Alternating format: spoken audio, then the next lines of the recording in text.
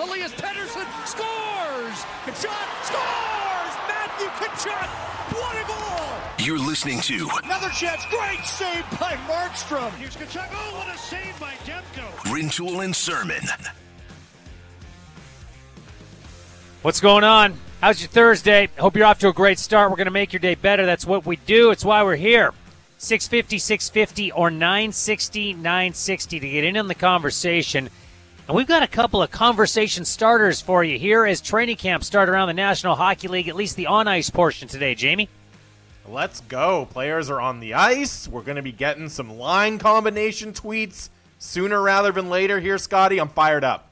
I mean, not every player is on the ice, as you know, Jamie. No. That's not what we're going to talk about starting today. We'll get to that at some point because everybody thinks it's only their team that has a problem. But if you were to look around the National Hockey League right now, there are lots of problems, and depending on what team you cheer for, you probably feel like your problem is worse than others. But for the most part, and you heard this from player after player and coach after coach and GM after GM yesterday, Jamie, there's a lot of excitement. There's a lot of optimism across NHL markets. Players on the ice.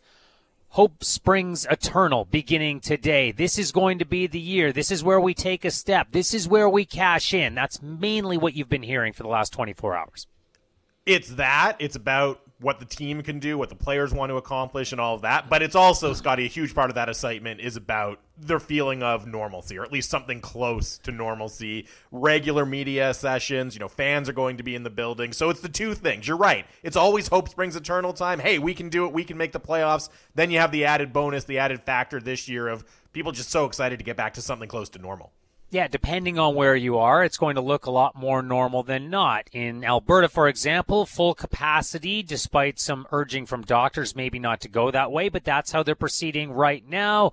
Got to be fully vaxxed or produce the negative COVID rapid test within, I believe, 72 hours, or is it 48? I'm not sure on that time frame. Bottom line, there's a mechanism in place. Toronto, I saw today, went, okay, we're adjusting rules so that we can operate half capacity at the Scotiabank Center. That's kind of where they're going right now in BC, but yes, closer to normal. And maybe the indication that we're closer to normal is that GMs were singing from the same hymn book yesterday. You want proof?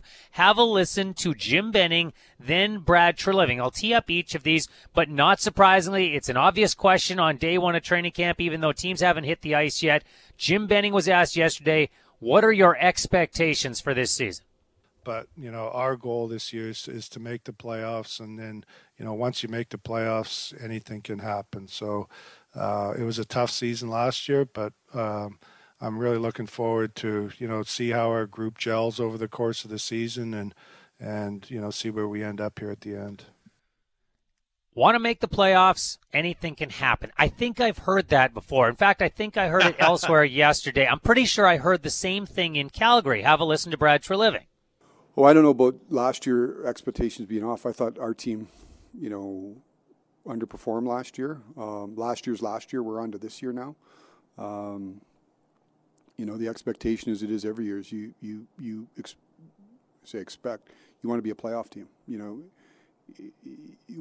First step of accomplishing what you want to accomplish, you got to be a playoff team. And once you get to the playoffs, then you address it and deal with that, and anything can happen once you get into the dance. But I think the goal for this team, as it is every year, is we want to be a playoff team. We got to earn that right over 82 games to be a playoff team, but that's certainly the goal and the expectation of this team coming into camp. Same thing being said in Calgary, and that's not surprising. We live in Canada. There is an expectation everywhere but Ottawa to be a playoff team this year. And in some cases, Toronto, Edmonton, it's be a playoff team and do something. But in Calgary and Vancouver, they're not talking like that yet. The general managers, Jamie, have laid it out for their fan bases, though, and we say this all the time. When your GM goes on record, that's where you can hold your management accountable. Okay, you said it. We've got it on record. We're holding you to that. And in both instances, I don't think anyone's surprised that that's the messaging from Jim Benning or Brad Treliving, right? We've talked a lot in recent weeks, Scotty, about the pressure that exists in both of these markets, pressure from fans, pressure from ownership. Everyone knows that the goal is the playoff, that that's the standard these teams are expected to reach this year. So not a surprise, but it was striking how similar the messaging was from both of them, right? Right down to saying, hey, get in and anything can happen. Two terribly disappointing seasons. That's what these teams are coming out of. And we're talking about two pressure-packed markets. Two GMs who yesterday admitted, as you just said, Jamie, they know what must be delivered, and then ownership gets to decide after that whether there are consequences if you fall short. It's where sports is different than a lot of our different jobs. We all have metrics that we are evaluated on, but in sports, there's a scoreboard. And with a general manager like Jim Benning or Brad Treliving, with where they're at in their tenure and where they're at with their hockey teams, this is a check or an X type category. Do you make the playoffs? Yes or no? That's where we're evaluating you. And if you don't get that job accomplished, now we have to have a more difficult conversation about what we're doing moving forward. Yeah, that's exactly it, right? As you said, it's coming from ownership, and there's very, very clear metrics, if you want to call that, very clear standard that needs to be met for both of these teams. And depending on how you looked at these teams last year, basically depends on how disappointing you thought last year was. And I know everybody wants to put those years behind them, but that's part of the reason that each general manager came out at the end of last season and said what he was going to do. Now, one of them was able to accomplish what he said he was going to do, the other not so much. And Jamie, that's what makes the way that these two franchises are going to attempt to get into the playoffs and get to that stated goal very interesting. Jim Benning said, we're going to be aggressive. And whether you like the moves or not, he stayed true to his word. He made things happen. He took some very big risks this NHL offseason. And Jim Benning, he believes that those changes are going to pay off. He said so yesterday. Bringing OEL into the group, he's a veteran player, and he's already, his presence is felt in the room. I talked to Bo about that the other day, and I think, he's going to be a good mentor for Petey when he gets in here. So, I like this, we got younger, faster, more skilled, and, the game that, we like to play, or Travis likes to play, is an exciting offensive game. But I believe we've signed some guys, too, that can help out in the defensive end, too. So I'm looking forward to seeing, where all these guys fit in at camp, and, who's going to fit with who's going to play with who. And so that part of it's all exciting. Fair to say, Jamie, that Oliver Ekman-Larsson, though he might not have the biggest impact, he's the face of the offseason change in Vancouver? He is, because of the risk associated with the move, right? Everybody looks at another big addition like Connor Garland as a pretty safe move, okay? That guy's going to come in. You like the contract that they signed him to. He's going to be very effective and make a big difference in your top six. With Oliver Ekman-Larsson, there's a lot more questions. So there's upside there, but there's a tremendous amount of risk as well. So yes, he is the face of what happened with this franchise in the offseason. There's a lot of different players expected to provide an impact on the Canucks roster this year. Change was the order of the day for the Canucks. It was supposed to be for the Calgary Flames. And while from a numbers point of view, there might be not a whole bunch, but Brad Treliving said yesterday as many as 7 or 8 new players on the roster. They didn't come in the exact same spots. Brad Treliving, not surprisingly, at his press conference and when he was talking to Pat Steinberg on 960 yesterday, he was asked to address the fact that the change he himself called for publicly didn't actually happen. Here's what he said. As far as big moves, we talked a lot at the end of the year when we underachieved and looking at trying to possibly change our team. You can't just make a change. We certainly could make changes. We could move people out of town for very small returns. And to me, that you don't make a change just to stand up at a press conference and say, look, we made a change. Mm-hmm. We look at every possible way to help our team become better. The big move, if you would, wasn't available to us and didn't make any sense to do that. Just to say that we made a move. Do I have to find out what kind of phone Brad Treliving has now? Like, I've been wondering about Daryl Sutters. Do I now have to find out what kind of phone Brad has? Or what network he's on anyways, yeah. But he talked about the lack of change. Hey, we're not going to make a change that isn't pragmatic for our hockey team just to say we made a change, even though I came out and said we got to make a change. We tried to find deals. We couldn't find deals that made sense to us. Now, there are some that think some of the deals Jim Benning struck, whether they be in free agency or the Oliver Ekman-Larsson deal, don't make sense for the hockey team, but he made them anyway. And that's why it makes it very interesting that these two teams that fell well short of expectation last year are going to try to make good this time around, Jamie, are taking different paths. One, rife with change. The other, not so much, at least as the season begins. And as Treliving pointed out yesterday, hey, we're always going to try to improve the team. We can make change throughout the course of the season. But right now it's, okay, mainly the same core as we had, minus Mark Giordano. And we're going to give Daryl Sutter a full run at this, and we think that's what's going to ultimately make the difference. Yeah, and there are new faces in Calgary, right? First and foremost, Blake Coleman, some other guys farther down the roster. We've talked a lot about how they went out and acquired a lot of, Daryl Sutter type players. You look at Nikita Zadorov, Trevor Lewis, Brad Richardson, et cetera, et cetera. So they did make additions, but it never felt, even Coleman, okay, that's good, but he's more of a role player, right? You're not expecting him to come in and really reshape the core of this team. And, to be fair, look, what Brad Treliving said in that clip, he's exactly right. You don't make a move just for the sake of making a move, right? You don't move a player for pennies on the dollar just so you can say you moved that player. But it's still understandably frustrating, I think, for Flames fans that an expectation was set of big changes and then it didn't come to fruition. So I completely understand what Brad Treliving is saying, but I also get why people would look at the offseason and say, okay, that's pretty underwhelming. And that's how a lot of Flames fans have approached it. And it hasn't been, don't worry, this will be fine, in Daryl we trust. There is some unrest in that fan base. There's unrest in Vancouver as well. And interestingly enough, just from a symbolic standpoint, Jamie, there are reasons that it looks like this today. It's day one of camp. The Canucks are hitting the ice. The Flames are hitting the ice.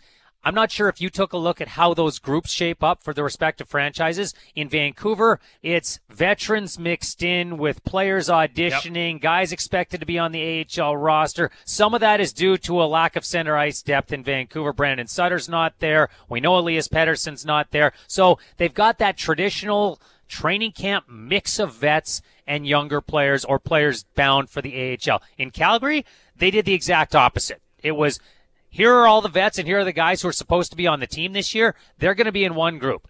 And the other groups, they're going to be beat up with the other guys. And then we know that can change, but that's the tone that's being set from day one.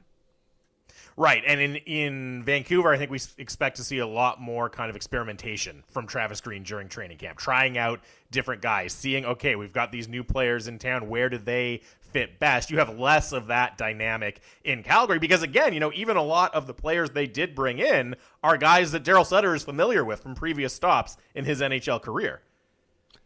Vancouver, for example, today, it's not Horvat centering Niels Höglander and Brock Besser, a line combination we saw at times last year. No, Horvat's with Zach McEwen and Tanner Pearson today, a guy he's played with a lot. It's Nick Patan between those wingers that I just mentioned. I'm not going to run down all of the lines right now, but I do want to throw this out to our listenership on both sides of the Rockies, 960-960 or 650-650. They changed the coach, so the messaging will change, the training camp will feel different, but they didn't change the nucleus in Calgary. They think their players underperformed and they can get more out of them this season. They expect to be in the playoffs. Vancouver, as we outlined, lots of change. They think that will get them to the playoffs. We want our listeners to tell us this today. Which team do you consider a better bet to make the playoffs? We know they can both get in.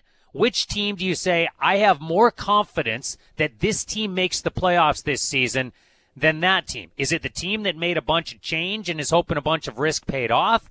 Is it the team that said, we know who we are, we didn't want to throw the baby out with the bathwater here, and we believe this coach will get more out of this group? Which of those teams, Jamie, is better positioned to be in the playoffs come April? So if I had to choose one, it would be the Vancouver Canucks. But it's very close. And I would lean towards the Canucks because I think there's more upside and talent overall on the roster. And again, that comes back to a conversation we've had a lot with the Calgary Flames, where we know they are still searching for those truly elite players in the forward group and down the middle in particular. In Vancouver, once assuming that Elias Pettersson gets signed, which I think he will be in relatively short order anyways, they have that, right? So I do think there's more upside, but it's also fair to look at Vancouver's makeup on the blue line and say, well, there might be more downside as well. So I'm willing to take that bet on the talent, but I do like this text that came in the 960 Calgary inbox, unsigned, but they say Flames were the best defensive team under Sutter last year after he took over. Offense will be tough, but don't discount Johnny Gaudreau and Matthew Tkachuk in contract years to carry it. And something you said, Scotty, kind of fits with that, right? The Flames know who they are. They have a very, very clear sense of their identity, and with Daryl Sutter coaching, Jacob Markstrom in net, and some of the players and additions that they've made, to the texter's point, yeah, you like the Flames' ability to be a really solid defensive team. So they should have that at the very least to fall back on. That's why it's close for me. Again, I'll take the bet. If I have to choose one, I'll take the bet on the extra talent that Vancouver has. But because of that identity, it's a very close call. This is why I think the compare and contrast between these two teams is a lot of fun. They're going to try to go about it two different ways. You're questioning Calgary, and it should be your question, no matter where you sit, Flames fan, not a Flames fan. Well, can this team score? Can this team score? It was 20th in scoring last year in the NHL. They didn't augment the scoring in the offseason. Everybody likes Blake Coleman. No one's expecting him to have 40 goals this year. Can this team score enough? That remains the question. Goaltending? Hey, pretty good. Vancouver, goaltending, feel very confident about that. Can this team defend enough? Can this team create a stable enough environment, or can it outscore some of its problems? Because when you look at the Canucks forward group, no matter where you're looking at it from, it looks pretty good right now. It looks a lot deeper than a lot of forward groups in this division. So are they going to outscore their problems? Are they going to be able to have the puck more and therefore limit the chances the other end? Can some of the players that were brought in expanded roles or trying to refresh their careers get back to a place they were 3-4 years ago? In the case of an Oliver Ekman-Larsson, they are completely different questions in these two cities. They really are. And in Vancouver, I would throw in as well, can the power play bounce back? So can they have a little bit of an edge on special teams? Because as you laid out, they are going to give up goals at 5-on-5. It seems like a situation where they're going to need to get some back on special teams. Pedro in Calgary texted in. He says Vancouver has a better chance of bouncing back and making the playoffs. Calgary is still going to struggle to score. Their defense will struggle to defend and move the puck. They're going to rely heavily on Markstrom, who has injury history, and Vladar isn't proven as the backup. And I think that's an interesting point about the goaltending situation. Yeah, you feel really confident with Jacob Markstrom, but the proven backup isn't there in Calgary. And again, his first point there in that text, they're going to struggle to score. It's hard to look at Calgary's roster and not come to that conclusion. This one comes in from Canuckaholic. I have a ton more confidence that the Canucks will make the playoffs. The Canucks, in my mind, have a ton more depth than Calgary. I'm positive the defense will be better this year. Positive is strong. Hopeful, I think, is a better word to use when it comes to the Canucks defense. Because while a bunch of the parts have changed, I don't think you look at that group on the blue line in Vancouver right now and go, that's a stout defensive group right now. Yep, they should be just fine. Yeah, no, there's major questions, and it could go very poorly on the blue line for Vancouver. And, if you kind of squint, you can find reasons for optimism, starting with Quinn Hughes, who I think is going to have a bounce back specifically defensively. I think he's going to have a bounce back season this year and it'll be a lot better in his own end. But, no, you can't look at that blue line and just say, oh, yeah, it'll be fine. Like, it's a major question mark. This text comes in. When Daryl Sutter took over the Calgary Flames in 2003, they didn't make the playoffs. The next year, they made it to the finals. When Daryl Sutter took over the Kings in his first year, they didn't make the playoffs. The next year, you know what happened? Oh, I think he's going 3 for 3. There's optimism from this texter about the Flames. Now, when Sutter took over the Kings, they did go to the finals. They did win that year. It wasn't the next year that all got done. It happened that exact same year. But I understand the point. We talked about the Dave Tippett effect the first year he went to Edmonton, and I outlined where Dave Tippett had been in his career. Look, when he took over the Stars, this is what happened. When he took over the Coyotes, this is what happened. Predict that Edmonton will have a very good year because that's Dave Tippett's track record. It's what happens after that and whether or not his teams hit a ceiling. To the texter's point, Daryl Sutter does have a track record of doing this. He does, absolutely. And I think it'll be interesting to see how he has the team playing with the benefit of a full training camp, right? And the ability to really instill exactly what he wants from them in training camp, in preseason. I think that could make, and that's why I said, when I first answered the question, I said I like Vancouver. I do think the range of outcomes for Vancouver is a lot bigger than the range of potential outcomes for Calgary, because I feel very confident that Calgary is going to be a really solid defensive team. And to the texter, Pedro, who brought up Markstrom, and he was injured last year, and the backup situation isn't great. That's very fair, but, knock on wood, if Markstrom is able to stay healthy, and you have Darryl Sutter, and you have that forward group and that defense, I think they're going to be a very reliable defensive team, which kind of puts a pretty high floor on how low they can go in the standings, even if offense is, a major question there. That might be a good way to look at it. Hey, Vancouver, if all of these gambles hit, they might be as good as second in the division behind Vegas. Yeah. But if the gambles go the other way, maybe they're as low as, sixth. Whereas Calgary, well, they might not have enough to get higher than third, but maybe they're good enough that they couldn't sink past fifth. I'm just throwing numbers out there, but just as far as the range that you outlined. That's kind of how I look at it, right? One is the more extremely high variance team, right? And that happens when you have the way the roster is shaped in Vancouver, right, with a few of those high-end talents, but then questions elsewhere. That's the kind of thing that tends to happen, whereas Calgary is more solid up and down the lineup, but without the really dynamic talent to potentially drive them farther up the standings either. Which team is better positioned to make the playoffs as of right now? And we're assuming that Pettersson Hughes will be a part of the operation in Vancouver once the season begins. You can hit us up at 650-650 or 960-960. Plenty happening around the league. We will catch you up, and we will get into it with Jeff Marek of 32 Thoughts, the podcast, next on Rintoul and Sermon with Jamie Dodd. Now back to Rintoul and Sermon. We don't have to read all of the text, Jamie, but there are times I wish all of our listeners could see all of the texts that come in to 650-650 or 960-960, and we welcome your opinions. We welcome directions that you want the show to go. We're not always going to go that way, but you and I have been big advocates of everybody having a say. Absolutely. That's what it's all about here. At no point during the first segment of the show did we mention the Canucks and their continued negotiations with Quinn Hughes and Elias Pettersson. And I have multiple texts on the subject. Yep. And we had people texting yesterday saying, hey, why are you guys still talking about this? We know the deal. It's not a story. Move on. Well, it's still a story. It's still a story until these players are signed. Of course it is, because they're so important. And yet I haven't mentioned it. And the texts continue to roll in on that matter, Jamie. It's something that we will probably touch on with Jeff Marek. Just for a warning for anybody, because it is a big story around the National Hockey League right now, and there are a lot of big stories around the National Hockey League. This is not one of them, but it might be one of my favorite things that I've seen in the last 24 hours. We say this all the time. There are times where you got to be able to just laugh at yourself and lean in and have fun with it. Brandon Tanev taking his unforgettable headshot that he had with the Pittsburgh Penguins and transporting that with him to Seattle. I am here for that. I thought it was awesome that he tried to do the exact same type of face in his Kraken headshot. It's pretty great, and it's kind of a layup too for the Seattle Kraken social media team, right? Like, throwing that out there, you're going to get a lot of love and a lot of positive reaction because it's really funny, and the look on Brandon Tanev's face is just hilarious pretty much every time you see it. Yeah, I saw a ghost. That's the line that he used, and he did it again. But you and I both know this, Jamie. There are a lot of people that you embarrass them, and they try to roll with it at the time, but they really don't like it, so they say, guys, I want to shut this down a little bit. He could have done that. He said, I'm going to a new team. That's not what I want to be known for. I want people to like me for the hockey player I am, what I contribute to this team, and I bring a lot more than just looking like I'm super scared or freaked out in my headshot.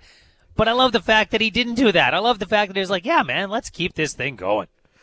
Yeah, it could have been day one, gets the phone call from Ron Francis. Okay, here's the thing, Ron. I want to put the ghost photo behind me. I don't want to talk about that anymore. But he didn't do that. He's having fun with it. You're right. It's good to see. There's going to be a lot of projecting and prognosticating about the Pacific Division and where teams are going to finish. And Seattle is obviously a wild card and how they're built. Are they going to be able to score enough? That defense, is it all that's cracked up to be? Pardon the pun as I roll that out there. This I do know. Opposition teams are not going to like playing Brandon Tanev as often as they are in the Pacific Division this year. Nope. He is annoying to play against, right? It's a good point. Yeah, you talk about the goofy headshot, but good player on the ice, and as you say, an annoying one to play against as well. Did you see the Olympic hockey schedule was announced today? We're all hoping, fingers crossed, that COVID's in a place and it doesn't affect the NHL and it's not in a terrible spot worldwide that NHL players are going to be there. But they rolled out the tournament schedule today. Canada is in a pool with Germany, the U.S., and China. And from a TV viewing standpoint, Jamie, the times are a lot better than I expected, especially if you live on the West Coast. Yeah, I was kind of doing I clicked through immediately to see what the schedule was like. February 12th, mark your calendar, not game 1, but it's Canada versus the U.S. And I will admit, I was kind of trying to do some time zone math to figure out exactly what I would be watching these games. But yeah, it doesn't seem like it's going to be all that bad this year. No, you get up relatively early in the morning, not in the middle of the night for those round-robin games if you're on the West Coast or you're living in Alberta, and you got to stay up late one night to watch the Canada-U.S. game, but that's okay. But it's not that 2 or 3 in the morning wake-up call. They'll have to stay up through the middle of the night for one of the games in the East, but other than that, they get the 9 a.m. Eastern puck drop, so it'll be okay for those on the other side of the country as well. That's where we find Jeff Marek, co-host of 32 Thoughts, the podcast. I can officially say that now, even though the logo hasn't been done, can't I? Oh, the logo's kind of been done. We kind of scratched one out and created a new one when we were in Chicago at the Players Tour, Scotty. So, all the graphics and artwork are not yet done, putting the final touches on it. But, yeah, why not? 32 Thoughts. Here we go. I heard Friedman reference it that way this morning and say, I'm not sure that the logo's been done, to which my first thought was, you're just changing a number. Like, all you got to do is make it 32 instead of 31. No, this is high concept here, Scotty. No, this is going to earn some people some corner offices here, Scott. This is not just replace the 1 with a 2, although that was discussed. Actually, one guy had a couple of people have tweeted in ideas, and one person had it in sort of Seattle blue or Seattle teal, which looked kind of cool, the 2, because the new team coming in. But there's a bunch of designs that Elliot and I have nothing to do with, so we're just kind of waiting at this point. But I wondered if you guys were going to try to find a way to incorporate every logo of every team somehow, that you had to look for them in there and you could find them somehow in the new podcast logo. Oh wow, that's a great idea. Yeah, that sounds way too ambitious for this podcast. Like really, like that's like a lot of work. I didn't get into this industry to work, Scotty. I don't know about you, but I didn't get in here to actually do things. I got in this industry to say things like, that's offside, that's a bad pass, and we'll be right back. Now, there's some on the positive side of the ledger and some on the other, but it seems like there are stories everywhere around the NHL as players hit the ice today for training camp, yeah. Jeff. You can go to either side. You can go to maybe the biggest problem, or you can go to biggest positive development. What is the biggest story in the National Hockey League today as camps open? To me, it's the same one that it's been all summer long, and that's what's happening with Jack Eichel. And what's the end game going to be here? And the story of the day is that, Kevin Adams, announcing he will not be the captain of the Buffalo Sabres, which is just sort of really shouldn't come as a surprise to anybody. Anyone who's been following the story either, closely or casually. This is just a sort of another step in this long, slow walk divorce between the two sides. But I mean, you have a top 10 forward in the NHL who's nowhere close to resolving his neck issues, nowhere close to resolving his issue with his team, and is going to start the season on the outside looking in. The NHL is not thrilled about this. The NHLPA is not thrilled about this. Of course, the player himself is not thrilled about this. I'm sure Kevin Adams isn't thrilled about this. Buffalo Sabres fans aren't thrilled about this. This is one of those stories where, everybody hates the story, but it can't come to any resolution until the Buffalo Sabres get an offer that they like. And Kevin Adams knows all too well, this is one of the deals that's going to be, it's going to hang around your neck like an albatross if it's a bad deal. Like Adams knows, and this is all sort of, in the shadow of a Ryan O'Reilly deal that went horribly awry for the Buffalo Sabres. He needs to hit a tape measure home run, and it doesn't seem as if that home run is there for him right now. So as frustrating as it may be, we're playing the waiting game to find out what the conclusion on his neck is, and the waiting game to find out where Jack Eichel is going to land. And we've been here all summer long, Scotty. every single general manager, and I know you've talked to Brian Burke about this, has had a point where a player comes and says, I want to be traded. And in many of those cases, the GM doesn't really want to trade the player, but ends up trading the player. Is there any obligation on the part of the Buffalo Sabres to do the human thing here, back off their ask a little bit just to move the career along for Jack Eichel? Oh, I'm sure the NHL would like that. I just can't see. I don't know that the Buffalo Sabres are at a point just to move on to make everything better for the player at this point. Like, you never want to say things have gotten personal in a business discussion, and this is in a lot of ways a business discussion, but it's personal. Like, you don't think for 1 second this isn't personal for Jack Eichel. This is intensely personal. This is his body. But I don't think that, Terry Pegula is going to, instruct Kevin Adams to just get the best possible deal you can because we need to end this for Jack's sake. That to me would have been a decision months ago. I think this is, like, unless he gets what he wants, and that is an expensive haul, I don't know that Kevin Adams is any closer to moving Jack Eichel. Having said that, now as soon as this, these quotes appear on social media, Jack Eichel will be traded to the Rangers or the Calgary Flames or whomever. But this one is just sort of grinding along slowly. It's like someone roller skating down a gravel road. That's kind of how this whole process feels between the Buffalo Sabres and Jack Eichel at this point. Well, and Jeff, something we hear in the context of RFA negotiations a lot is deadlines make deals, right? There's no incentive to get something done until there's some sort of deadline, some sort of pressure point. But, from my perspective, looking at the Jack Eichel Buffalo situation, both sides seem to be at peace with the fact, he's not playing in Buffalo ever again. So I don't think the regular season is the pressure point. I just have trouble seeing what is the next point, that the next kind of deadline that really forces, whether it's another team to make a better offer or whether it forces Buffalo to change their ask. I don't see the next pressure point on the horizon here. Yeah, I don't see it either, Jamie. I think it's a really good point to it. And it's not as if the Buffalo Sabres are, have any aspirations about making the playoffs. Like, this is just to be blunt, like, there are two teams that we know are going to be really bad. They're going to be in the Shane Wright sweepstakes here, and Buffalo is one of them. Arizona is the other. So you're right. It's not as if, like, wow, we got to make this Eichel deal happen. We got to get players in because we're really close to a playoff spot here. No, it almost seems as if, and you never want to wish, key injury on anybody here, but you're almost waiting for one team to be, one expected playoff team to be in a situation where they have to give more than they're prepared to just to get someone like Jack Eichel in. And listen, maybe that team is the Calgary Flames. Okay, it would make a whole lot of sense. I mean, if Calgary stumbles this year out of the gate, where you wonder about if there are going to be some big changes there. But I'm with you. Like, I don't see a pressure point on the horizon. Like, the NHL, has been involved in this. This is not a good thing for the National Hockey League to have one of their elite star players out of the game, and that couldn't move it along. I'm with you. I don't see a pressure point, especially considering this is a team that's in the Shane Wright sweepstakes, not the let's go to the playoff sweepstakes.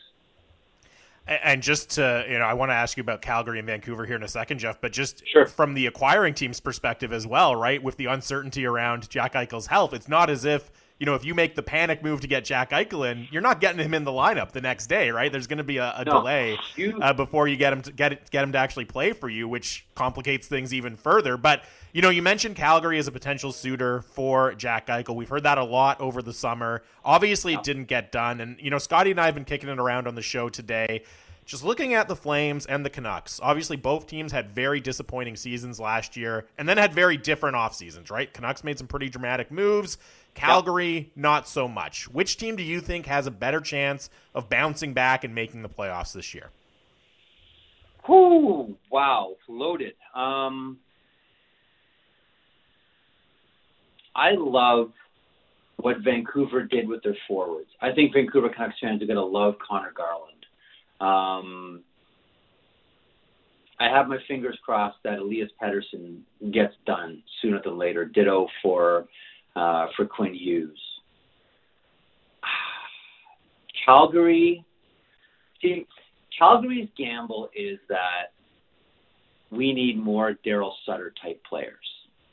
Right? That's what Calgary went out and got. Calgary went out and and picked up, players that very much, whether it's, Blake Coleman, Brad Richardson, these types of guys, like these Sutter type players, Nikita Zadorov, like they went out and got some snarl. So that's their gamble.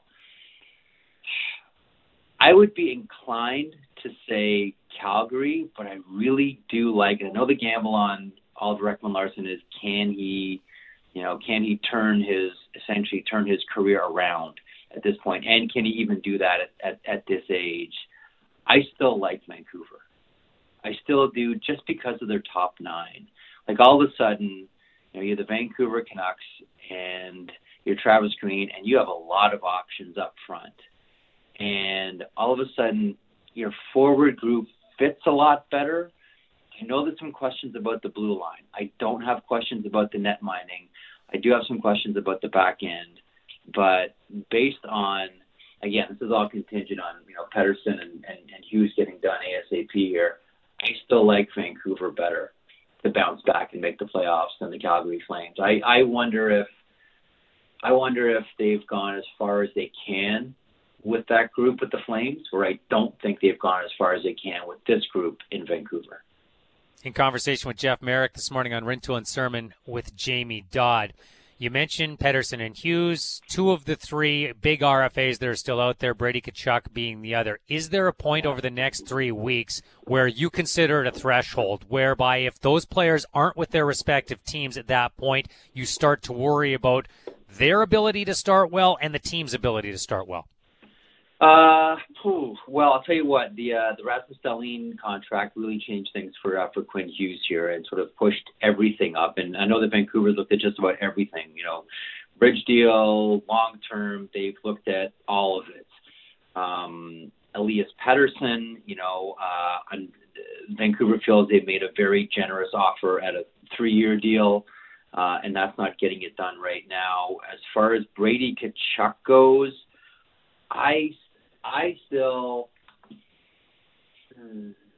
Brady Tkachuk, I wonder about things like structure, about trade protection, about what the last year of a bridge deal would look like. If you look at how Matthew Tkachuk did his deal in Calgary, and I mentioned this on the podcast about a month ago, I still wonder about an offer sheet for Brady Tkachuk. Whether it's, a 1-year loaded up, Jesperi Kotkaniemi style offer sheet. I still wonder about that. I think as you approach, the end of training camp, you start to get a little bit, nervous about Pettersson and Hughes. But for me, the Brady Tkachuk deal might be the most interesting one out of all of them, because I don't know that, we know that Vancouver all summer were concerned about an offer sheet for Elias Pettersson. That doesn't seem to be there.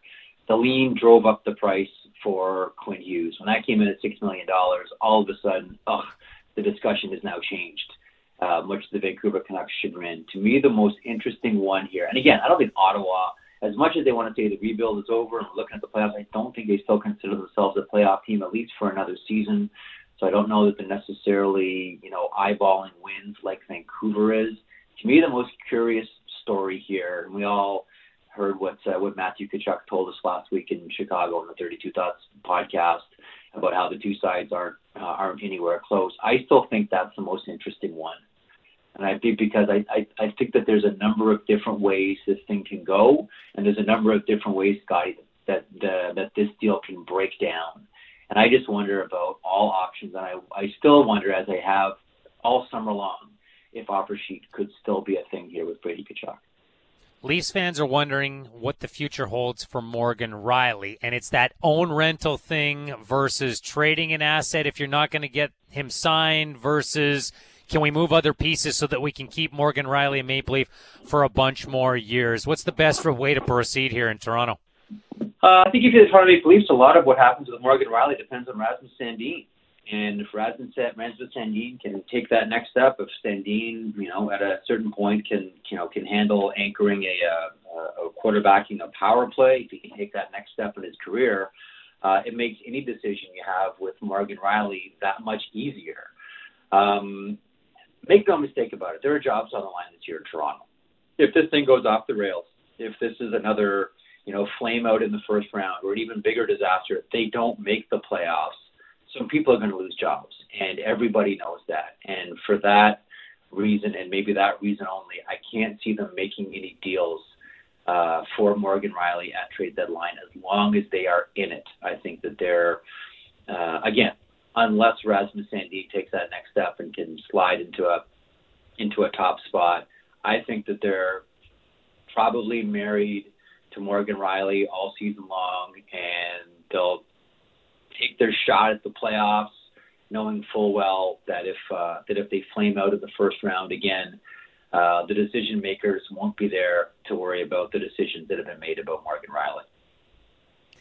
Jeff, I know we got to let you go in just a minute here, but quickly, I wanted to ask you about the Winnipeg Jets. And I know there's always heat and always pressure in every Canadian market, but it does seem like there's been a little bit less attention on the Jets than we've seen applied to some of the other Canadian teams. And, they have the very similar forward group that we've grown accustomed to there in Winnipeg. They've remade their defense with some new additions. What do you make of the Jets going into this season? I think they're the best Canadian team. And I think there'll be, there was a lot of attention on them last year because there's a lot of attention on all Canadian teams playing in the same division. They can hide in the Central a little bit. Colorado's going to suck up all the headlines. When you look at the Central this year, it does lay out kind of nicely for the Winnipeg Jets. I still think they have, you can make the argument, the best forward group of anybody in the NHL, and I like what they did in the off season. I know it didn't work out with Nate Schmidt in Vancouver. I like the Brendan Dillon situation there as well. You're always in a game when you have Connor Hellebuck, and I think this is a team that knows that all the excuses are done.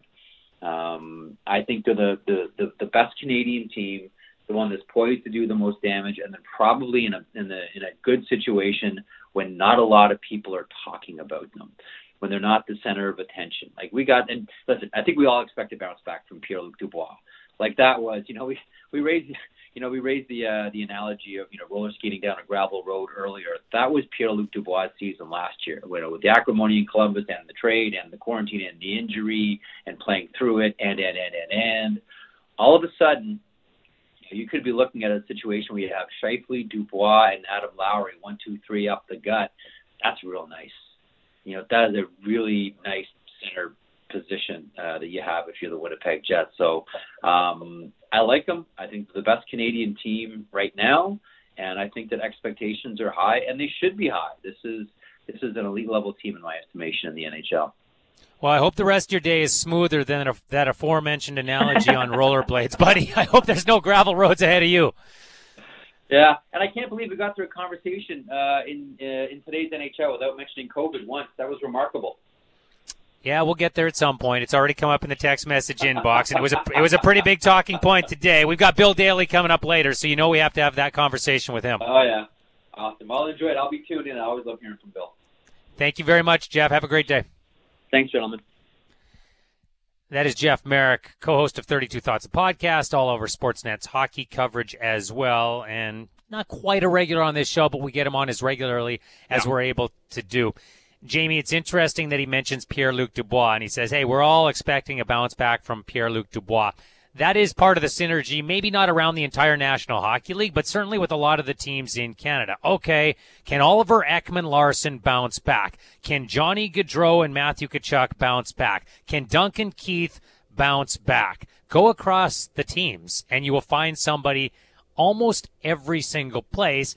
Toronto, it's not as much a case, although you might point to their goaltending and say, okay, Jack Campbell, can he maintain that? Or Peter Mrazek, can he bounce back and be the guy when he's at the top end and took his team to the Eastern Conference Final a couple of years ago? And with all of those players that you laid out, you can make, you can compile a pretty decent argument in favor of all of them bouncing back. But, as I was saying on the show yesterday, Scotty, you can make those good arguments in the preseason, but it doesn't always turn out that way. And not every fan base, not every team is going to get their wish and have all of those players have great bounce back seasons, right? I mean, it could happen, but it's just very unlikely in my estimation. Yeah, Jonathan Drouin is probably the guy that you'd look at in Montreal and say, okay, hopefully that he's got himself in a much better space. He understands the anxiety issues that he's been going through. Insomnia won't be as big a factor. Can he bounce back to the guy that they had hoped he was going to be when they traded for him and has flashed at times in Montreal? But there's at least somebody, I would think, in every market in this country. Oh, absolutely there is, right? And it becomes, I think, even easier just to kind of build that narrative because last year was so weird, right? And you can understand completely why any individual player would have had a down year last season playing in those conditions. Matt Murray would be the guy in Ottawa, in case anybody was wondering. Oh, yeah. Oh, yes, he would. Not that they have much money invested in him or much term, making $6.25 for the next 3 years, including this one. Yeah, and for all the talk of, hey, they want to take this major step forward, it might not matter at all what anyone else on the roster does, really, if Matt Murray doesn't get a whole lot better than he was last year. Yeah, everybody's got a problem, or so it seems, and yours probably feels bigger than the others, but we'll point out just how many there are, how rife this is in the National Hockey League right now. Part of our Hour 2 discussion should be a good one. Bruce Boudreau joins us in the second hour of the program as well. It's Rintoul and Sermon with Jamie Dodd. You're listening to Rintoul and Sermon. That right there is an example of the type of song that you're going to find on the Headliners playlist. It's on Apple Music.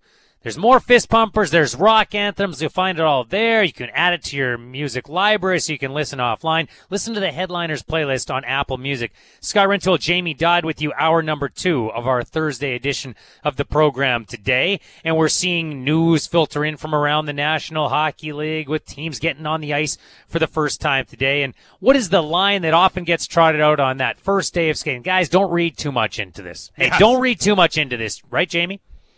And just like every year, Scotty, it is falling on deaf ears. We are reading things into the line combinations on day 1 of training camp. I wouldn't have it any other way. Are people reading into what they're seeing with the Vancouver Canucks? I don't think they are. I think if they have a real look at what is out there on the ice today in Abbotsford, they go, okay, maybe there's a world where Besser and Höglander are playing on the same line, but I wouldn't put my money on it. Pearson and Horvat in a duo, okay, I guess that we've seen that a bunch of times. Maybe that's how they're going to start the season. You look at the forward groups, it's a mix of vets, it's a mix of NHL players and predictable AHL players up front. Maybe the only thing to read into in what is being rolled out in Group A for Vancouver today is Oliver Ekman-Larsson with Mr. Poolman. Is that fair? Yeah, that's a pairing that I think a lot of people expect to see starting the season, assuming maximum availability for all of the bodies on the blue line. I think that's one a lot of people thought would be the case. But I do see some people saying, oh, hey, interesting that, Nick Petan of the surplus centers is the one getting a shot with Besser and Höglander. Doesn't necessarily mean anything, but people are taking note of the little moves like that. If everybody's healthy and signed, Nick Petan's not on the opening roster for the Vancouver Canucks. But could Nick Petan be a recall option during the season for the Canucks? Absolutely. And if, for example, Brandon Sutter, who is undergoing some health issues that we're not entirely clear on, if he's not ready to start the season, could Nick Petan be an option down the middle for the Canucks? Yep, definitely. So not that much to read into in Vancouver. The opposite in Calgary. You can look at Calgary's veteran practice, and we can label them as such today, because basically the way that they've apportioned the groups in Calgary, guys who we expect to be on the opening night roster, you're skating basically right now at the Saddle Dome, and everybody else you're going to be in the other sessions. Here are the lines in Calgary. Lindholm centering Tkachuk and Blake Coleman, which is interesting. Monahan-Gaudreau together with Andrew Mangiapane. Backlund between Pitlick and Dubé. Richardson between Lewis and Lucic. Ritchie as the extra forward there. On the back end, also interesting. Chris Tanev, different defensive partner. Yep. Nikita Zadorov alongside Chris Tanev. Noah Hanifin skating with Rasmus Andersson. Juuso Välimäki with former Canuck. And there's a bunch of those, of course, in Calgary. Eric Goodbranson with Välimäki today. And Shillington and Stone as that other pairing of vets today. There's a lot to read into in what Calgary's doing today.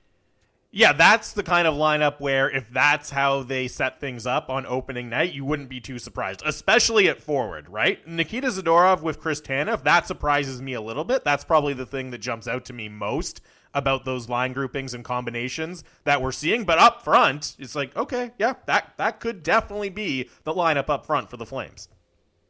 Well, you look at the way they did those deep pairings, and you go, okay, they put a stabilizing guy with a guy that maybe he's got some warts. Or maybe they want to help elevate. Hanifin and Tanev worked extremely well last year in Calgary. Extremely well. But are you comfortable putting Nikita Zadorov with Rasmus Andersson? Yeah. Who's supposed to be the stabilizing force on the Valimaki-Goodbranson pairing? If it's Eric Goodbranson, that might not go so well. Fair question. Very fair question, and maybe they'll give it a roll, and it ends up being Michael Stone. That's something times in the past, but we will see. As far as other news that's coming in around the National Hockey League right now, Eric Engels tweeted out that there's a memo going out. This isn't surprising if you live in the province of BC, that it's going to be operating at approximately 50% capacity. Well, not approximately. That's the capacity for Rogers Arena to begin the season right now. Elsewhere in Canada, other than Montreal, where they're going 33%, it sounds like everybody is planning on operating at 100% capacity in this country. Yeah, that's again according to Sportsnet reporter Eric Engels, based out of Montreal, and he's saying that's from a memo the NHL sent out to all of its teams today. So every building in the NHL of the 32, except for 2, the Bell Center in Montreal and the Rogers Arena in Vancouver, will be at maximum capacity to start the season. And again, it's 33% expected at the Bell Center, 50% at Rogers Arena in Vancouver.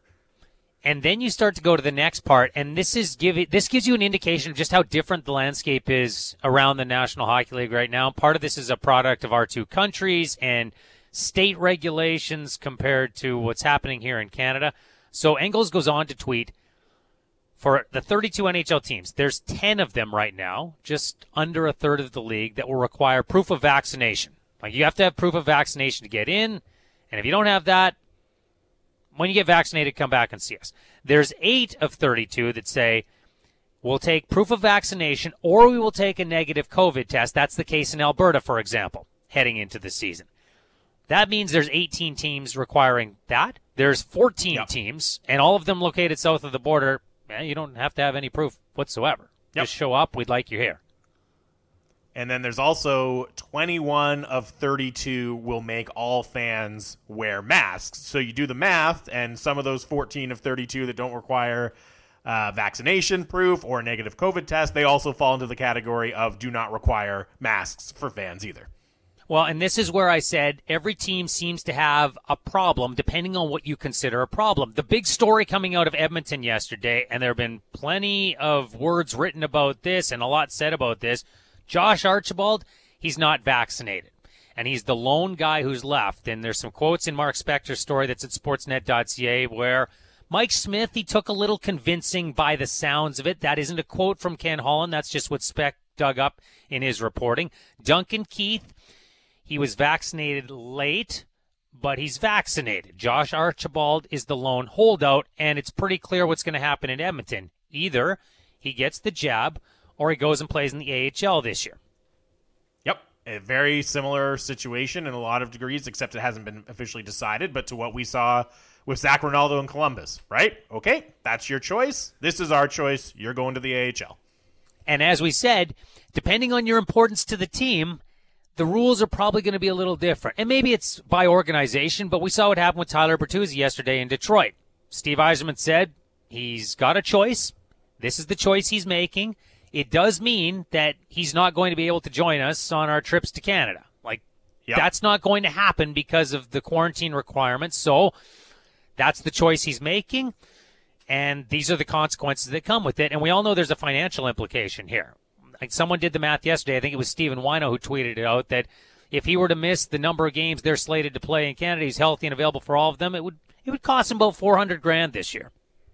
Yeah, so a significant chunk of change. But again, that's for an American team who doesn't have, I think it was something like 9 games in Canada that they would play this year, right? So, okay, not nothing, and it still results in a pretty healthy chunk of change. But if you look at it from, for example, Archibald's perspective in Edmonton or a player for any Canadian team, really, you're playing such a big chunk of your games in the United States and involving cross-border travel there that, as Ken Holland said, it could be 30 games that you have to miss. And then you do the math on your lost salary in that situation, and it gets really high really quickly.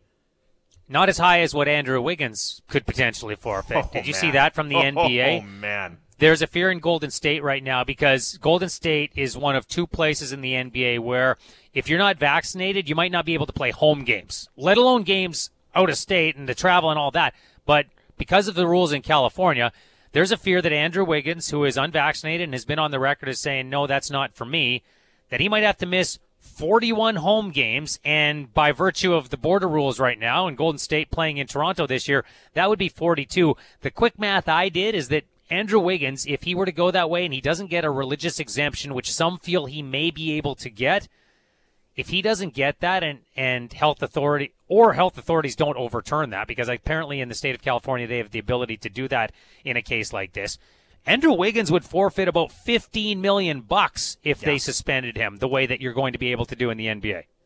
Well, and don't forget, I mean, he plays in California, right? There's a bunch of other NBA teams that Golden State play in California, right? So the Lakers, the Clippers, the Kings, you're missing those games too, even on the road. That's well over half of your schedule that you're ineligible for all of a sudden. Well, and maybe correct me if I'm wrong here, Jamie, but I thought there were only 2 teams in the NBA that had what Golden State has going on, where home players wouldn't be able to. So he would theoretically be able to play at the Staples Center, for example. That's right, because it's a municipal regulation, I believe, in San Francisco, right? Not a state regulation. Yes, but he wouldn't be able to play his home. I mean, that's a big chunk. So that's one of the conversations that's going on around the NHL right now, and different teams are taking different approaches, and we'll see if there's any more high-profile players. Tyler Bertuzzi isn't a superstar in this league, but he's important enough to the Detroit Red Wings that I don't know what their thought was coming in and how they were going to treat this with their players. He's important enough to them that this is the flexibility they're willing to have, that they won't have him for those games should he choose to remain unvaccinated. Did you see Montreal, how many guys are missing? And it's not because of COVID. It's just that they've got a bunch of different injuries. Carey Price, we knew about. Everybody knows Shea Weber's not expected to play hockey again this season, maybe ever again in his career. Like Mike Hoffman's out. They're dealing with a lot.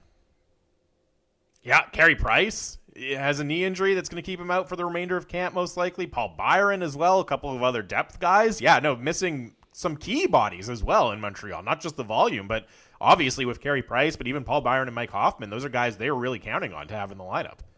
They had the lengthy run last year, shortened off season, tough to get turned around after having some procedures in that off season, and tough division that they're going back into. We talk about how Toronto's going to fare in that division, and guess what? You got to see Tampa Bay and Boston again. Montreal's operating in the same space.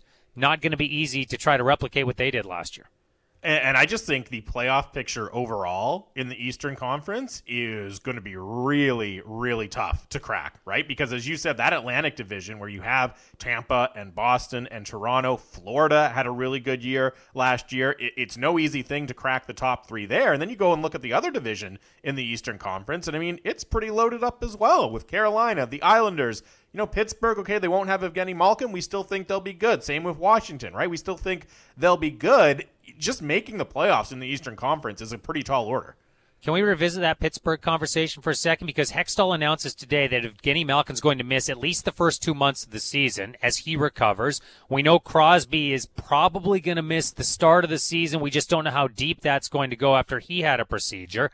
Is this the year that maybe Pittsburgh doesn't qualify? This is the standard bearer in the NHL, depending on what you think of the play-in tournament a couple of years ago. Did Pittsburgh make it, or did Pittsburgh not make the playoffs a couple of years ago, Jamie? How do you qualify that? That's a very interesting one. I would probably lean towards saying that they did, just because it was such a weird year. I'm willing to kind of give teams the benefit of the doubt, and I know the NHL includes it as postseason scoring or postseason games as well, but I get the other side, which is like, no, come on. You actually have to get in. So I would lean yes, but it's a weird one. It's funny because we look at it differently depending on which team we're talking about. Edmonton, because of their track record, we say, well, I don't know if they really made the playoffs. They got bounced by Chicago. Pittsburgh, because it's been the gold standard. Like Pittsburgh's strength, if we include that as making the playoffs, Pittsburgh's string of making the playoffs it's not even close. No one else in the league's even close to Pittsburgh making it. 15 consecutive years now? I think that's in and around the number. Yeah. Maybe it's at 14, but it's right there. Nobody else is anywhere near that right now. But because of the strength of that division, and because you're not going to have Malkin, and because Crosby is coming off an injury, and each of those players, like everyone else, has another year of wear and tear, is this the year that maybe Pittsburgh takes that step back and doesn't actually get into the dance? I still have trouble betting against Sidney Crosby, right? Assuming he's able to get back into the lineup relatively quickly, it's just really hard for me to bet against a Sidney Crosby-led team making the playoffs. There's plenty of holes you can poke in that roster, though, right? Like up and down the lineup. There's a lot of questions that are fair to ask about Pittsburgh, and I know with Malkin out 2 months to start the season, that's really difficult as well. I have a mental block where it's going to be really hard for me until it happens to pick against Sidney Crosby making the playoffs. Yeah, I'm with you. I'm with you just because of the track record. We have the conversation about Tom Brady is this the year? And kind of the same with the Penguins making the okay, until you show me that you're actually out and I see that everybody's played all of their games and I look at those standings and you're not playing in the final 16, I guess at that point, I'll have to accept it. A lot more hockey talk coming your way. Bruce Boudreau joins us at the bottom of the hour. Let's get to what they're saying. This is a big story around the National Hockey League today. We wanted you to hear from the general manager himself. I don't know what your expectation was, Jamie, of Jack Eichel going to Sabres camp and undergoing his physical. Did you think he would be deemed fit to play? No, I did not expect that. I expected him to fail. As did I. And Kevin Adams announced that today when he addressed the media. Just to back up, I think it's really important to talk about, since this process has begun with Jack, his health has been what's most important to all of us, his health as a person. And that's from me, through our medical staff, the whole organization. I think we would all agree that we were hoping to, as we work through the off-season, to avoid surgery. Certainly with any injury, in particular in this one, when you're dealing with the neck, that would have been best case scenario. Unfortunately, yesterday, Jack did not pass his physical. At this point, Jack is not willing to move forward with what our doctors are suggesting is the fusion surgery. So we're going to continue to work towards solutions. I will say Pat Brisson has been great to deal with since he's gotten involved in this process. We speak multiple times a day.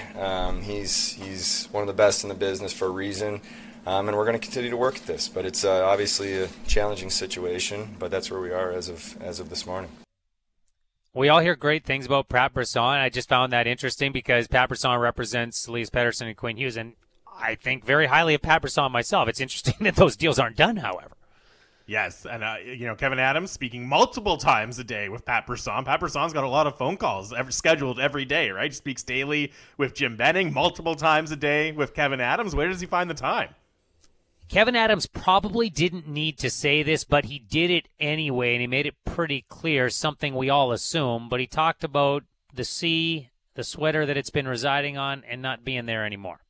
I spoke to Jack 2 days ago. I spoke to the team yesterday and addressed this. Jack Eichel is no longer the captain of the Buffalo Sabres. From our perspective and my perspective, I feel the captain is the heartbeat of your team. And we're in a situation from where we were in the past and where we are now that felt that we needed to address that and make that decision. Jack and I have had a lot of conversations together, in person, on the phone, over the course of this offseason. I've spoken to his previous agents daily, his Pat Brisson daily. There's been a lot of communication. Jack's here for his physical. He made it clear to me that he doesn't want to be a distraction. He doesn't want to, take away from what we are trying to build here. So he will continue his rehab, not necessarily in this facility on a daily basis, but, and then we'll work towards where we go from here. So are you open to playing for us again? Nope. Nope. You reconsidered the neck fusion instead of the disc replacement? Nope. I'm still going to go with the disc replacement. Okay, well, you can't be our captain anymore. Like, we all knew this was coming. I guess I understand why he needed to say it, because people would have said, well, who's the captain of your hockey team? To which the answer would be, well, not Jack Eichel. Yeah. It was going through the motions, right? That's what it felt like, is, okay, we all know these next steps have to happen. You're going to fail your physical. We're going to remove the captaincy from you. You're not going to skate with us. It's just going through the motions, but with no end in sight, right? It doesn't feel like anything that happened yesterday is getting us any closer to a resolution. Bill Daly's going to join the show in a couple of hours. And spoiler alert, one of the questions I am going to ask Bill Daly is what role, if any, does the NHL play in the resolution for the Sabres and Jack Eichel? Elliott reported last month that there was this big meeting, and the PA had reps there, the NHL had reps there, the Sabres, Eichel's camp, and it was probably a conversation about how do we move on from this, because as much as this is first and foremost about Jack Eichel, his health, and resuming his individual career, it's also about the Sabres trying to get return for a player that they committed a lot of term and a lot of money to and a lot of draft capital to. It's also about the NHL saying, we would like to have one of our stars back out there healthy and on the ice, and this whole process is being held up. And obviously the PA has a say in this when they're representing one of their own. Yeah, and they want Jack Eichel to get back on the ice and to continue his career. And from the NHL's perspective, it's one that you have a top star player who's not going to play, who's not going to be available for fans to watch, and that hurts. But it's also just what a negative situation this is, and how this is kind of, we had Jeff Marek on last hour, and you asked him, what's the biggest storyline? It's this. It's nothing positive, right? It's not even Seattle getting going in their inaugural season. It's this kind of miserable situation that everybody is stuck in Buffalo. That's not a good thing for the league either. Seattle is getting going, not in its inaugural season, but down the stretch. Did you see this? The Mariners, they've won 4 in a row now, the last 2 against the Oakland A's. They've actually leapfrogged the A's in the wild card standings in the American League. Jays lost the 3rd game of a 3-game series. First time they've dropped a series in 8. They lost it to Tampa Bay.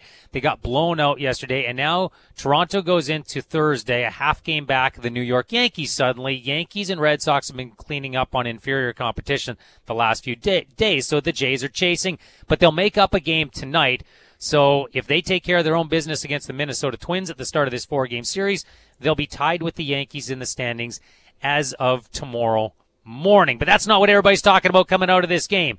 It's Ryan Borucki getting ejected for throwing at Kevin Kiermaier 2 days after Kiermaier picked up the scouting report card that was in Alejandro Kirk's wristband and brought it back to his dugout, and then the Jays went over and asked for it, and they wouldn't give it back. But that was a couple of days ago, and the Jays waited until the 8th inning of the final game to throw at him. Here's what Kevin Kiermaier had to say about it after the game.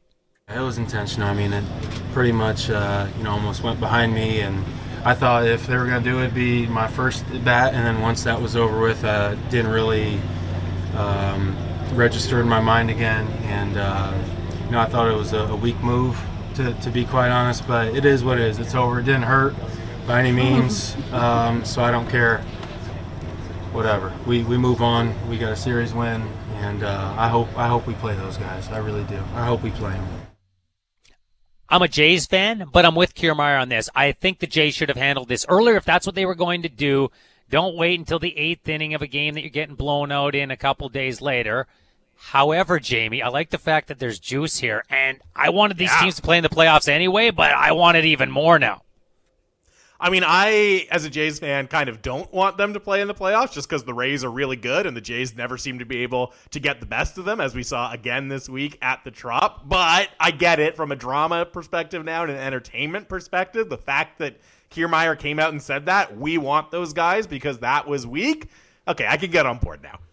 Yeah, there's some juice to the series all of a sudden. There was going to be a little bit because this is the only team the Jays can play if they're going to make it into the regular part of the playoffs. If that's the best team in the American League. That's a team that clinched a playoff berth yesterday.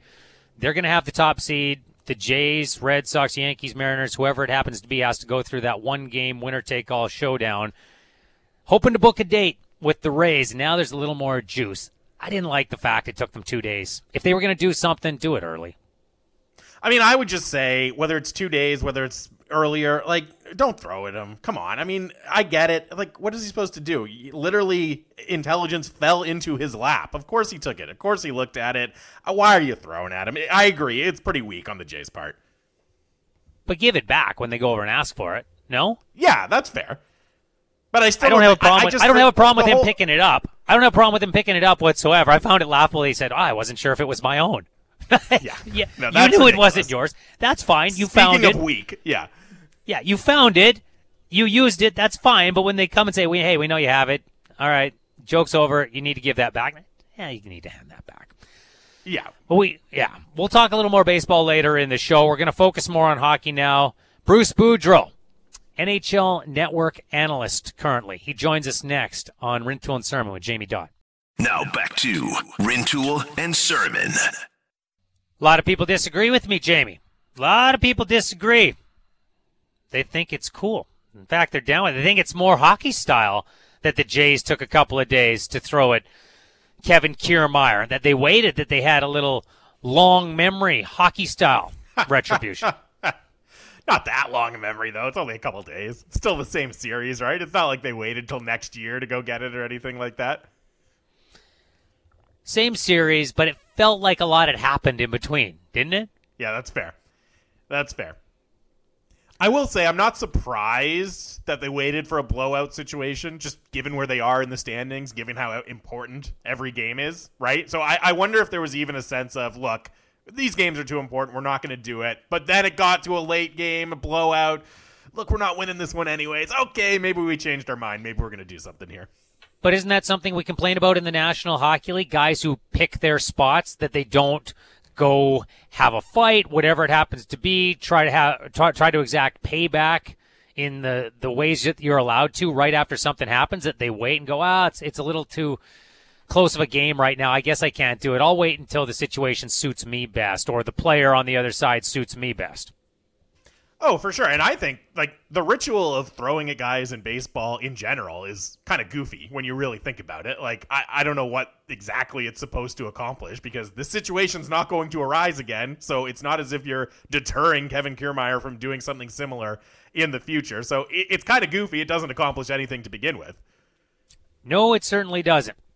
But that is the time-honored tradition. That's how you get back in that sport, and it doesn't sound like it's going anywhere. It's Scott Rintoul, it's Jamie Dodd, soon to be joined by former NHL head coach, looking to still get back in the game in that capacity, working with the NHL Network right now. He is Bruce Boudreau, and he'll be along with us in just 1 second. I don't know if Boudreau, I haven't thought about enough cases over the years to think if he's ever dealt with something like what's happening with Evander Kane down in San Jose. He's not going to be at Sharks camp until this investigation is settled. And I'm not talking about the gambling one, because that one's over, but it's one investigation into another. I think most people who followed this story understand how messy is probably the word I'm going to describe. That doesn't properly describe the very serious allegations that have been levied here, but I think it describes what we often term a divorce and a parting of ways from his estranged wife, who he has made allegations against, and now she has made similar domestic abuse allegations against him and sexual assault allegations. And as you said, extremely, extremely serious allegations as well. And, you know, as you said, one investigation into another. The gambling one wrapped up. No evidence that he bet on hockey, that he bet on games he was participating in, anything like that. But we're right into another major, very, very serious investigation into Evander Kane. And we will see where that investigation goes. It'll be conducted by an outside party. The NHL would have oversight on that. And then hopefully we'll get a report in the very near future as to where that is going, if there's any charges that are going to be laid, et cetera, et cetera. As mentioned, we're going to talk plenty of hockey here. Bruce Boudreau, former NHL head coach, NHL Network analyst, joining us here on the program today. Bruce, thank you very much for doing this. How are you? I'm doing well, thanks. How are you? We are well. And as you know, there are a couple of markets in Canada looking at pretty prominent players not being in the lineup right now. Elias Pettersson and Quinn Hughes in Vancouver, Brady Tkachuk in Ottawa. As a coach, where did you feel an absence of an important player started to disrupt your camp? Well, that's a good question. I mean, it always disrupts it, but when the player is not there, you go on as if he's not going to be there, and you put your lines, your training camp lines together and everything, not when the guy's going to appear, but as if he's not going to appear. So, I mean, I think they'll be really thankful, both coaches of those respective teams, when they do arrive in camp, but you've got to go under the assumption that they're not going to be there and make your lines accordingly and the training camp schedule accordingly. Is it more difficult, less difficult than to deal with a prominent player who has an injury at the beginning of the season? Well, I think it would be more difficult. Hard to say. I've never been in my years had a camp where a player is held out, so I haven't had that situation before. But if it's an injury, the guy is there all the time. You're talking to him. He's in on the film sessions. He's probably doing a lot of rehab right in the arena with you, and he's with the guys. So you know what's happening when the player is not there, and you're not really allowed to talk to him. It's sort of difficult, even if it is a player like Pettersson or Quinn Hughes who know the systems and who know everything else. It'd be more difficult if it was a new coach, but I mean it's the same coach, so they should know what's going to happen and get up to speed very quickly. But you never know. So I mean, I would think it would be easier if the player was an injured player. Bruce, what would your message be to the rest of the team in a situation like that, right, where you're dealing with a high-profile absence at camp, and whether it's a contract situation like Elias Pettersson or Quinn Hughes, or something more complicated, maybe like what we're seeing with Jack Eichel in Buffalo? How would you address it with the rest of the team that is there in training camp? Well, I mean, eventually Hughes and Pettersson are going to be with Vancouver. There's no doubt. I can't remember. I mean, Nylander was the longest holdout that I remember happening. So, I mean, and they're probably talking to them off when they get away from practice or a lot of the time. But that's going to get done. With the Jack Eichel thing, I would say, boys, let's just go under the assumption that Jack Eichel is never going to play for us again, and let's work at it at that. And I think that's how the Sabres, by stripping him of his captaincy, are going about it. And I'm sure the players all know from the beginning of the season, beginning of the summer last year, that hey, we're not going to have Jack is no longer going to be part of the Sabres. So I think they're beyond Jack Eichel at this point. Is there an opportunity to use it as a bit of motivation almost there in Buffalo, right? Because, okay, our best player, he was our captain, he decided he wants out. Can you turn that into a bit of a chip on the shoulder for the rest of the team and say, hey, let's prove him wrong, let's go out and show that we have a lot to offer here? Well, I'm sure they're going to, and I'm sure individually players like Casey Middlestad are going to say, this is the best opportunity I've ever had in my life now. I'm going to go take advantage of it. But, if Vancouver was, if Buffalo was a team that was sort of on the cusp of making the playoffs, I would sit there and say, okay, let's use it as a motivating factor. The truth of the matter is Buffalo is far from a playoff team this year. And even though they'll try to use it, I don't think that's going to improve their team enough to make a substantial difference in what happens on the ice. Bruce Boudreau in conversation with us here this morning, Rintoul and Sermon with Jamie Dodd. They made a bunch of changes in Vancouver in the offseason. Calgary, not so much. They made some around the edges, and I'm not trying to diminish Blake Coleman, but they didn't make the types of changes that people thought they were going to make with the Flames. We've been asking our listeners this morning, which of those two teams, Vancouver or Calgary, each of which had very disappointing seasons last year, is better positioned to bounce back and be a playoff team? Again, a good question. You know what? I think Calgary is always, for the last 3 years since they won the division, thinks they've got a really good team, and then the last couple of years have been a disappointment. And so I really believe that they believe in the group that they have, and I think they believe that with Darryl at the helm now for a whole year and including training camp, that they're going to be much better suited. I'm not so sure of that, but I think I was saying it on this show last year. I thought I picked Vancouver to be one of the better teams off the bubble playoffs that they had, and the way they had always played against me when I was in Minnesota. And I think, if and when they get those two guys back and can stay healthy, I think they can be a real good playoff contender. I've always liked their team. I like their work ethic. I like their coach.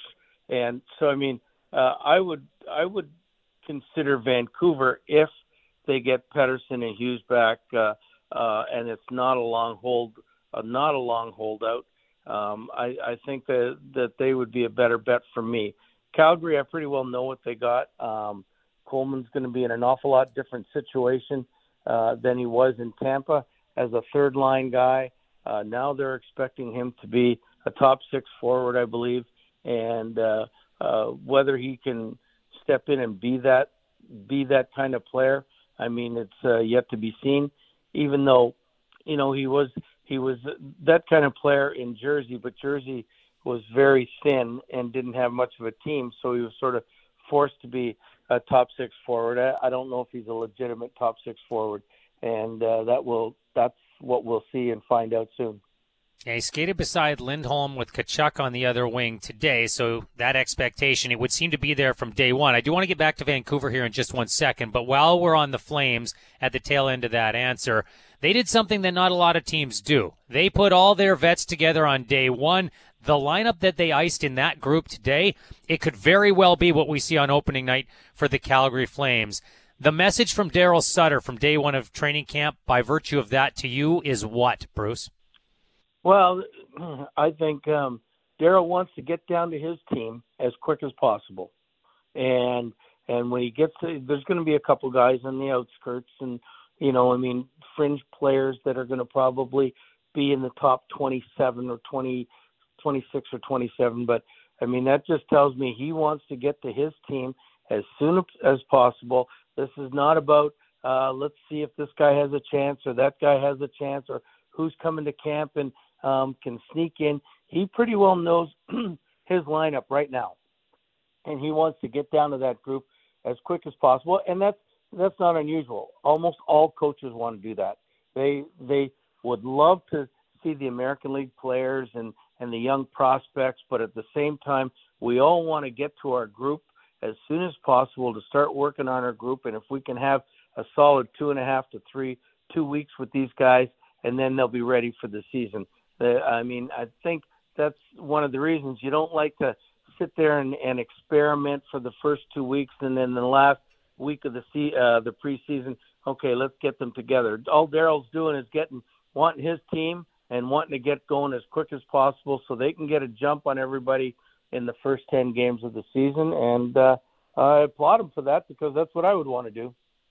Bruce, you mentioned earlier in this conversation that you never had a point during your career where you had prominent players that were missing the start of camp. You were fortunate enough to avoid that. But I know what you did have was a player who left a situation, was looking for a fresh start. I think of Anaheim, Ryan Kessler comes to mind, for example. He arrives in a slightly different way than Oliver Ekman-Larsson arrives in Vancouver, but it's that fresh start. We need you to be a big part of this team right away.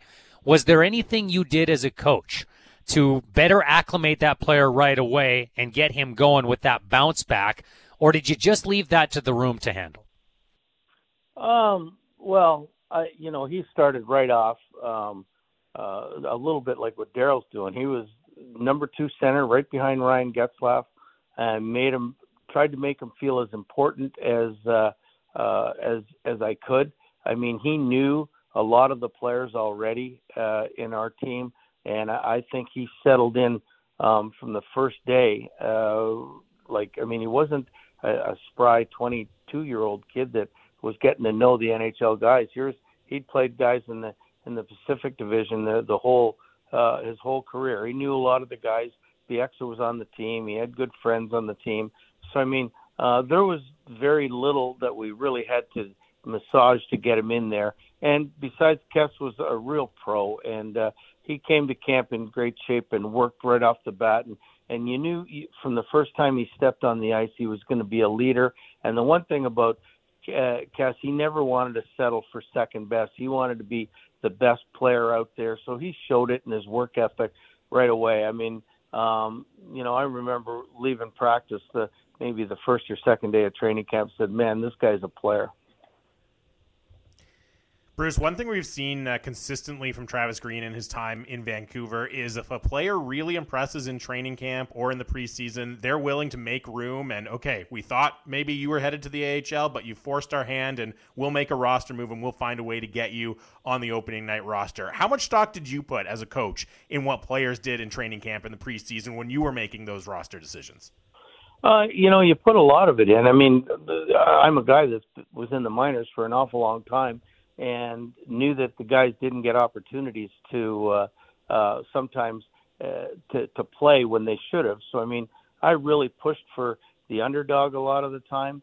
I really pushed for Patty Maroon to make the team right off the bat, and you'd be in the coach's office and say, hey, this guy looks really good. I think we should keep him. Matt Hendricks was another guy that I had in the minors, and you're hoping that they come in and show what they can do and do a great job. Same thing with, guys that you have when you're coaching in the minor league team that you have faith in and do a great job for you. You want to see do successful stuff in the NHL, and you have faith in them.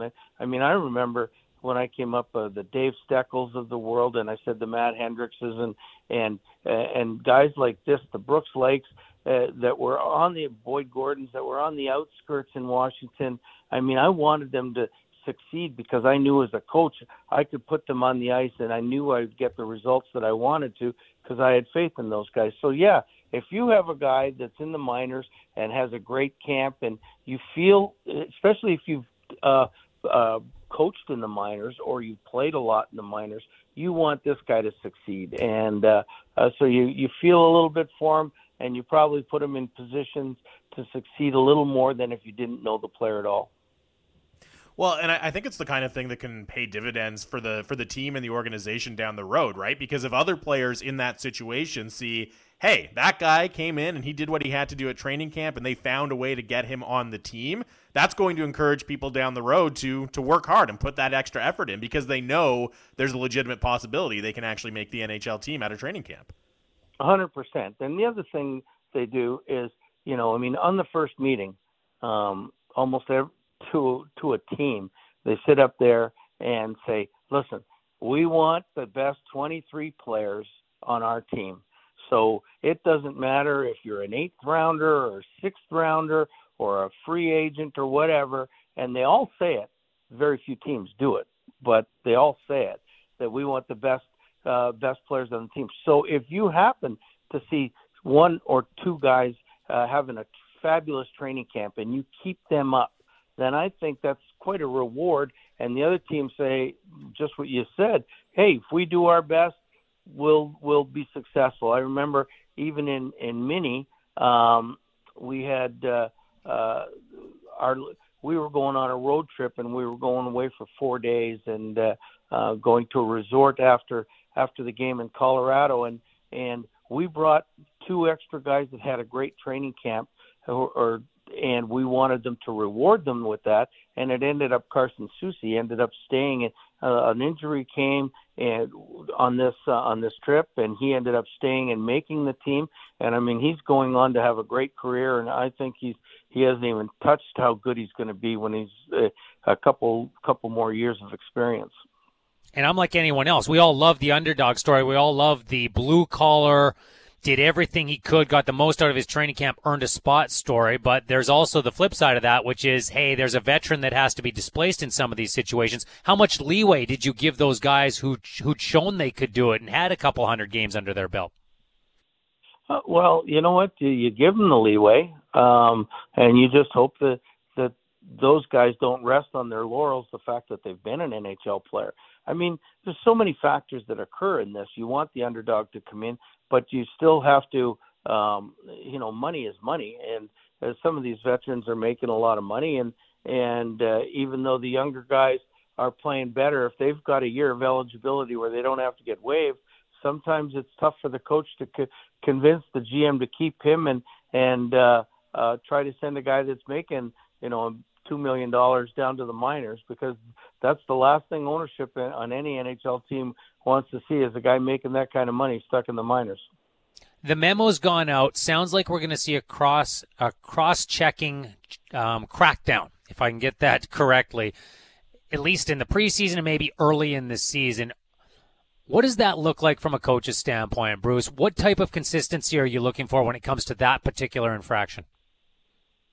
Well, I mean, every year there's one new penalty that the refs want to really look at, and there's a crackdown, and you'll see the first 5 preseason games, 8 hookings and such, and you let something go. But with the cross-checking, I think what they're going to look for is the extension of the arms that hit a player when he ends up with force. And I don't know how long it'll last, because, I mean, that's one of the few bastions of the game where you can be physical in front of the net is with your stick and cross-checking, because you certainly can't push guys out of the way anymore. So, I mean, the only way to get them out of there is using your stick and pushing them out. So we'll see. I mean, but usually when something like that happens, they start letting other things go. Like, I mean, if they're going to call all cross-checkings, maybe they're not going to call as many hookings as possible, or interferences or what have you. But it's tough to call everything if you're a referee and be on top of it, or there'll be 12 penalties on each side of game. And I think we're all lockstep as hockey fans. We're all fine with getting rid of that cross-check that's about 5 to 7 feet from the boards, from behind, and a player goes vaulting into the boards head first or shoulder first, and some bad injuries occur. It's that front of the net one that's going to be the difficult one to police. What for you crosses the line when it comes to cross-checking in front of the net? Oh, when it gets on the shoulder, the top of the shoulders, and then sometimes your stick can go off the shoulder and into the helmet and into the neck area. Those things are very dangerous. I mean, you know what? The players got a lot of protection on the ribs and everything else nowadays. I mean, they almost have like Kevlar vests where they're wearing, so it doesn't hurt as much as, you know, back when I played. If you give the guy the shot in the ribs, man, you could really feel it. The players don't feel it as much, or they don't feel it in the back as much. But you know, I mean, it's those ones up top of the shoulder that can slip off the shoulder and into the head area that are going to really cause a lot of damage. And I agree with you. The 5 to 7 foot away from the boards things, those should be called automatically now. Like, I mean, as soon as you see the stick extended and hit somebody, call that as a penalty. It's the ones in front of the net that are going to be dicey, and there's going to be some that are going to go, oh man, that wasn't a penalty. But you got to start somewhere. I mean, when they started doing the hooking ones, I mean, we all sat there and said, that's not a penalty, that's not a penalty. But the players have learned to police themselves pretty well, and they're pretty good at keeping their stick off guys now. And that's the way it's going to be with the cross-checking. Yeah, it's sort of the same way with slashing on the wrist. They called a lot of it at first. Guys stopped doing it to a large extent, and eventually they all got on the same page. Bruce, really appreciate your time, as always. Thanks for the insight again today. Have a great Thursday. We'll talk again soon. I hope so. Take care, guys. Good luck this year. Thank you. That's Bruce Boudreau wishing us luck. Hey, I'll take it. I'll take it. I was going to say, I could use it. Yeah, man, I could use some luck. I think we all could use a little bit of luck in our lives. The interesting part with the cross-checking as well, to me, Jamie, is do they start suspending guys for those 5 to 7 footers away from the board? Yeah. Call them, no problem, automatic. Throw a guy out of the game for something like that, okay. We have heard rumors that if those are the types of cross-checks that are employed, the league's actually going to come to a place where it goes, sit for a couple. We can't have that anymore. We can't have guys going flying into the boards at the speeds we skate at out here and having concussion issues or clavicle problems, what have you. And I would love to see that. I would love to see them take that next step, as you say, of going to actually issuing suspensions in certain situations for those hits. We also know how this often goes with the NHL, right? When they introduce that they're, okay, we're going to really focus on this rule. We're going to really try to crack down on this. It doesn't always take. So I hope that we'll see it, but I'm not necessarily counting on it either. Dex says, hard to imagine players won't be diving more often with the new cross-checking rule. Sorry, Tyler Myers, you're probably going to see the sin bin a lot in the early going. Bruce sort of alluded to something that I had speculated on before. Is it the extension of the arm that they're looking for there? Yeah. I can see that being part of the barometer with which they judge. yes, absolutely, that's going to be part of the criteria they're looking for, I think. It should be, but is that the only thing? We'll wait and see how it's employed, but you're probably, as a fan, going to get a little frustrated in the early going, seeing how many cross-checking penalties that are being called in the games. We're going to turn our attention to, obviously, the burgeoning stories in the National Hockey League, but there's a couple other football-related stories to get into here today, Jamie. Something we don't see very often happened last night. I'll tell you what it was next, right here on Rintoul and Cern with Jamie Dodd.